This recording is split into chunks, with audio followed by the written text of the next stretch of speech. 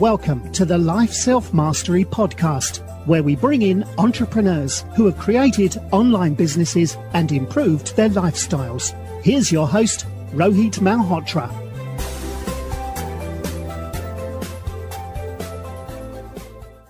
Hello everyone, this is Rohit from Life Self-Mastery, and I'm excited to have Dr. Stephanie Evergreen, who's an internationally recognized data visualization and design expert. She's trained future data nerds worldwide through keynote presentation and workshops for clients, including MasterCard, Adobe, Verizon, American Institutes for Research, Rockefeller Foundation, and the United Nations. She writes a popular blog on data presentation at stephanieevergreen.com, and her two books on designing high-impact class slideshows and reports both hit #1 on Amazon bestseller list weeks before they had even released.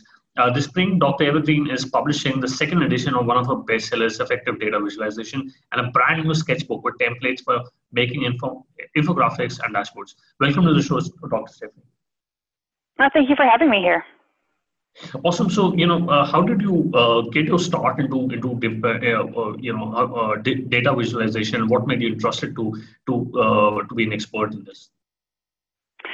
So I started out just doing research. I was a researcher full-time working at a university, and I was making a lot of reports. We collected a lot of data, and we were reporting all the time. And I just knew that there was a better way, because when I was writing up these reports and making these presentations, I was bored. And I realized if I was bored when I'm making it, my audiences are definitely going to be bored when they're supposed to be consuming the information that's in it. So, this was before we even had a field called data visualization, but I started playing around inside Excel, seeing what I could do with the graphing software that I had, and that's how I learned how to make 3D pie charts. And so I had a lot of that stuff in my work for a while, until I was finishing my graduate school and I had to do a dissertation. And then I chose this as a topic so I could really study what the research says behind these best practices. And that's when I learned to stop making 3D pie charts and what we should be doing instead. Interesting. So Dr. Stephanie, how important is to communicate data effectively in businesses and in our presentations? It seems like it's a small thing to learn how to do, almost like too small to really need to focus on it, because we're really talking about just learning how to push some buttons inside Excel, how to make it do things that it needs to do to make graphs better. But the impacts that we see in terms of the bottom line for businesses, I've seen it in every single company I've worked with, from really small nonprofits to big Fortune 50s. The impact we get when we figure out how to communicate clearly is that we are more effective at our work, and we can have better meetings that are more efficient, where we're actually making the decisions that are on the agenda to make and getting products to market faster and unearthing good ideas and stopping bad ideas in their tracks. All that happens in our communications inside companies. It happens in our meetings, and most meetings are terrible because they're filled with really bad data put on really cluttery slides that make it just confusing. So when we take the time to just figure out how to do the small stuff like pushing the buttons correctly to make great looking graphs, it totally changes our conversations that we can have internally. Got it. And if done correctly, how can presenting data visually help change cultures in organizations? And is there any right way to do about presenting data? I've seen this happen quite a bit in the companies that I work with. I'll tell you a story about one. It was a large Fortune 500 that I was working with, and they were used to presenting their data on slides where they were just doing a screenshot of a spreadsheet. They had this Excel spreadsheet with all these numbers in it. They would shrink it down so that they could fit the entire spreadsheet onto a slide. It was so small, the font was so small, you would need binoculars to see it. And then they would put it up in the meeting, and they would expect people to have conversations about it. And, people would spend half the meeting just going, okay, now what are we looking at here? And they would have a hard time even understanding what it was that was right in front of them. So we did some workshops with this group and showed them how to do it better, how to turn the tables into graphs and visualizations that told the insights that they had. And we checked in with the senior vice president a little while later, like a couple of months down the road, and he said that he was actually angry now, angrier than he'd ever been, because now he could clearly see that performance had been decreasing on some of their key areas that he could not see before when it was just buried in this very cluttery slide. So it was a good thing that he was angry, but the best part of it was that he could see that performance really clearly, and they could start to make the changes they needed to make that should have probably happened 6 months ago. So once we start communicating with each other more clearly, we are able to have these brave and honest conversations with each other about the stuff that needs to happen inside of our companies. And that is a culture shift for most of the companies that I see. Got it. And, it's often said that pictures worth 1,000 words. Now, how many, if somebody has a presentation for 30 minutes, how many pictures, should there be in the slide? Is there any research behind this? There used to be some older rules of thumb, so to speak, that said things like 2 minutes per slide. 6 bullet points per slide, no more than 2 minutes per slide. All of that was never based in any kind of research. That we just push aside. We don't listen to that advice anymore. These days, I say, you have as many slides as points you are trying to make. Okay. And that we have 1 point per slide. And the reason that we say that is because the research behind it is based in how brains work, how brains consume information. And you've probably even heard some of this research reported anecdotally about how humans are really bad at multitasking. We're much better at single tasking, and that's because our brains are limited in how much we can process at one time, how many different pieces of information we can process at once. So if we break things down so that we're talking about 1 point at a time, then people are actually able to follow along with what we're saying and see our reasoning and our logic, and then arrive at the conclusions or discussion points that we need them to have. So that means you're going to have, it could be 2 slides in 30 minutes if you've only got 2 points. It could be 30 slides in 30 minutes. There's 60 slides in 60 minutes. As long as we're talking about 1 point at a time, it's going to be okay. Got it. And your new book shows how to create Excel charts and graphs to communicate data findings. So my question is, should everybody use MS Office and use Excel to create charts, or are they how would they go about creating these graphs so that they can best depict the data to others? That's a good question. In some ways, I'm platform agnostic. I don't really care what software platforms we use to make our stuff, as long as we follow the best principles laid out in the books around what good design looks like and what effective chart types we should be using. But that said, if I do have a preference, I lean toward the Microsoft Office world for a couple of reasons. First of all, everybody has it. Yeah. And I've been in these graphic design situations where we've had a graphic designer on contract who would make us something beautiful, but then they would deliver it to us in a PDF. And if I needed to change, if I needed to just fix a typo or add one word, I would have to go back to them and hire them again to make these changes. And this is ridiculous as far as I'm concerned. It's way more efficient for our time if we do stuff inside software that everybody already owns. So that's why I like living in that world. And I think there's a lot that we can do there if we just know how. And there are, other graphing softwares that are very powerful. Like Tableau is a really good example of a graphing software that's very powerful. And it's really appropriate in some situations. But I'll tell you what, when I'm working with companies like in the Fortune 500 world, I'm talking to like their chief marketing officer. She's not using Tableau. She's in a PowerPoint world. Executive meetings are in a PowerPoint world.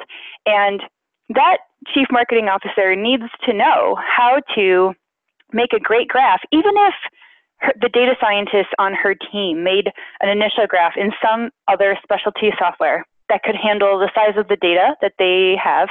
She's still going to have to figure out how to present it to the CEO in a PowerPoint, and a screenshot or a copy paste of a picture file isn't going to cut it. So I think that when we take the care to learn how to use Office effectively, it can actually do quite a bit for us. It might not be appropriate in every single situation, but the reality is we still live in a very PowerPoint world.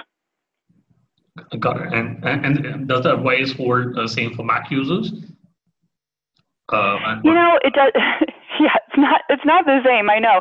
I feel like there's a long-standing family duel between Macs and Microsoft because they don't always cooperate that well. There are definitely some tweaks that have to happen. Buttons are named different things. They're in different places. So it's a different kind of learning curve for people who are on a Mac. My understanding is that Microsoft is trying to get better at bridging that, but yeah, certainly it's not going to look the same. Or maybe they can use Google Suite to, to create other charts or Excel sheet. What is the research behind, why pie charts don't work? Yeah, so the reason the pie charts don't work, well, and I'll say sometimes they do. Sometimes they're fine. If you were to show somebody a pie chart that only has 2 wedges and it was 75% and 25%, it would be very easy for people to read it because it's perfect. It cuts at a very exact way that we're used to seeing. But when we try to put more wedges into the pie, or when the pie cuts at an angle that isn't very easy for people to recognize, it gets hard.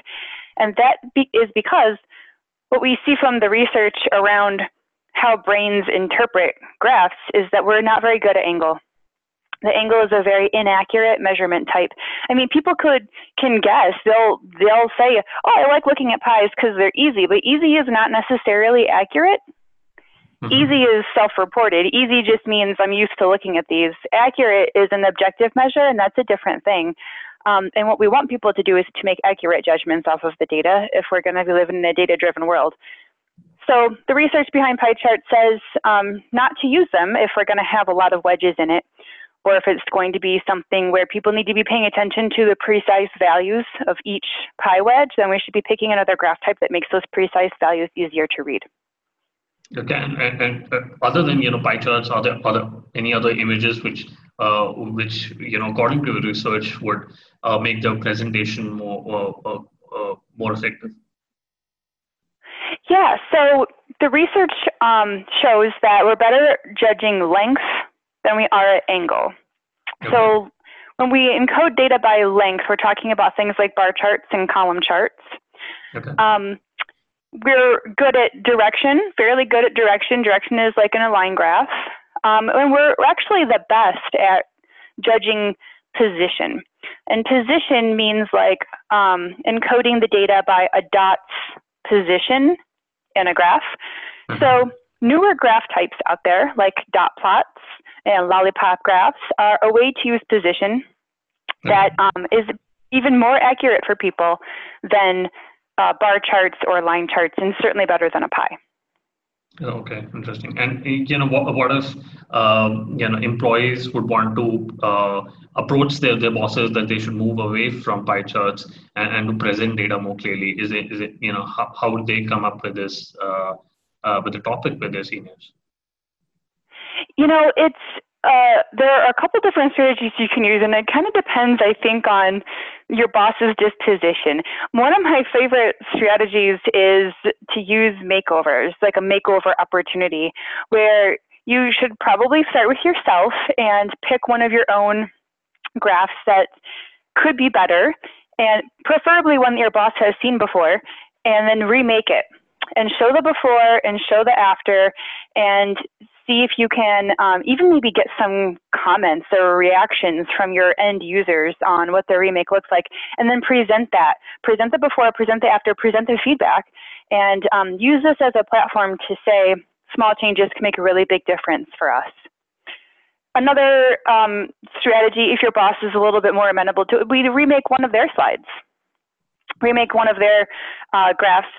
Most of the time I see that bosses are in a place where they know that there should be improvement. They just don't feel like they have the time to sit down and do it.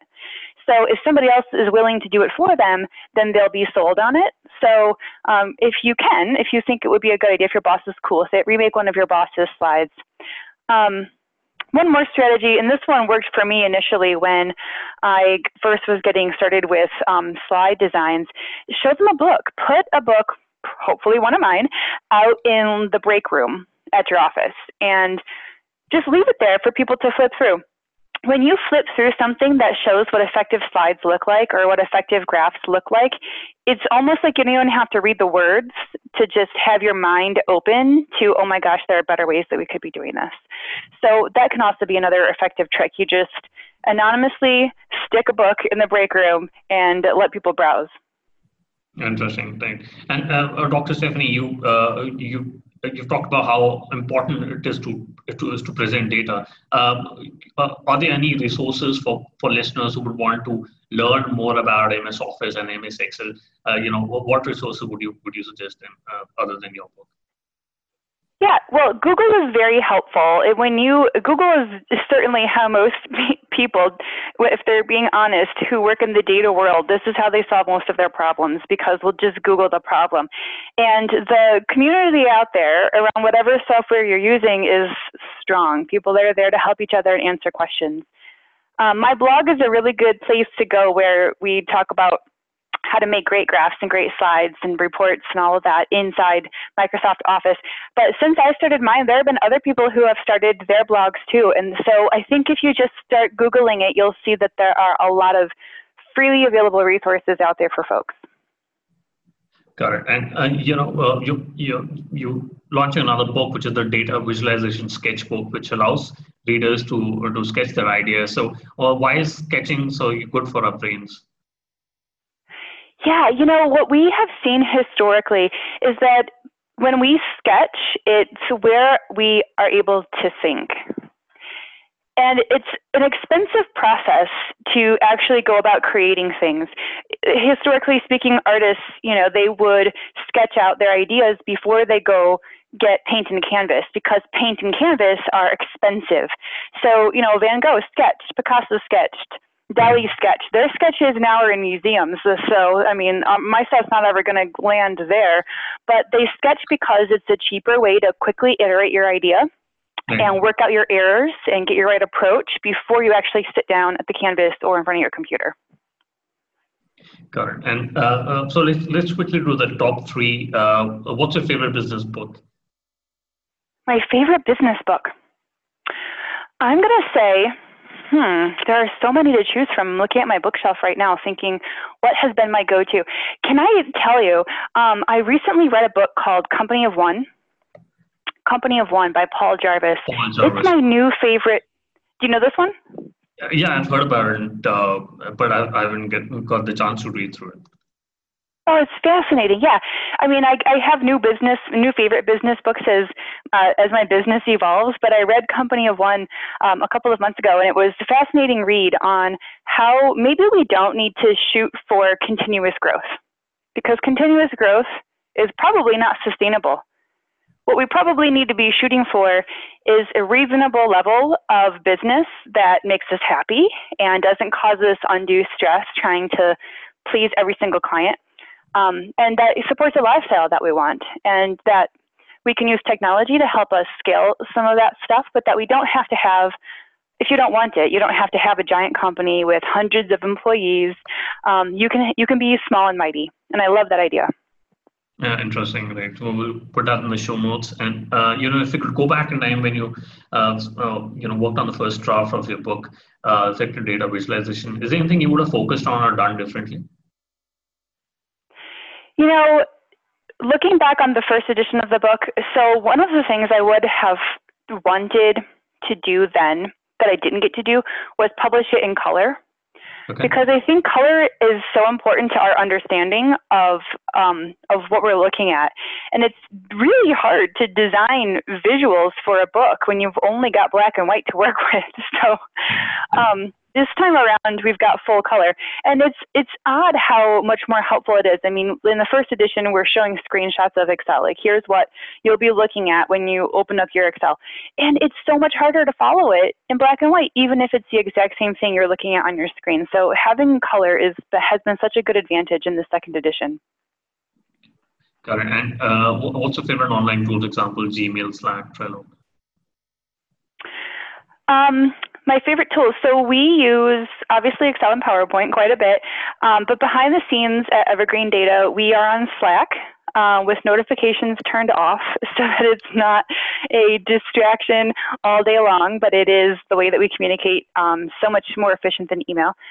Our entire online work, the blog, the academy that we have, which is an online school, all of that is built inside WordPress with very smart people on my team who know how to do that kind of coding.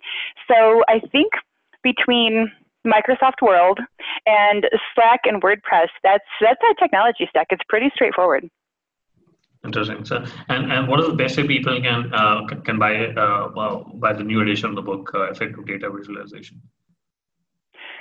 People can get it on Amazon. I think I just checked before our call, and I think Amazon said they'll have it in stock May 22nd.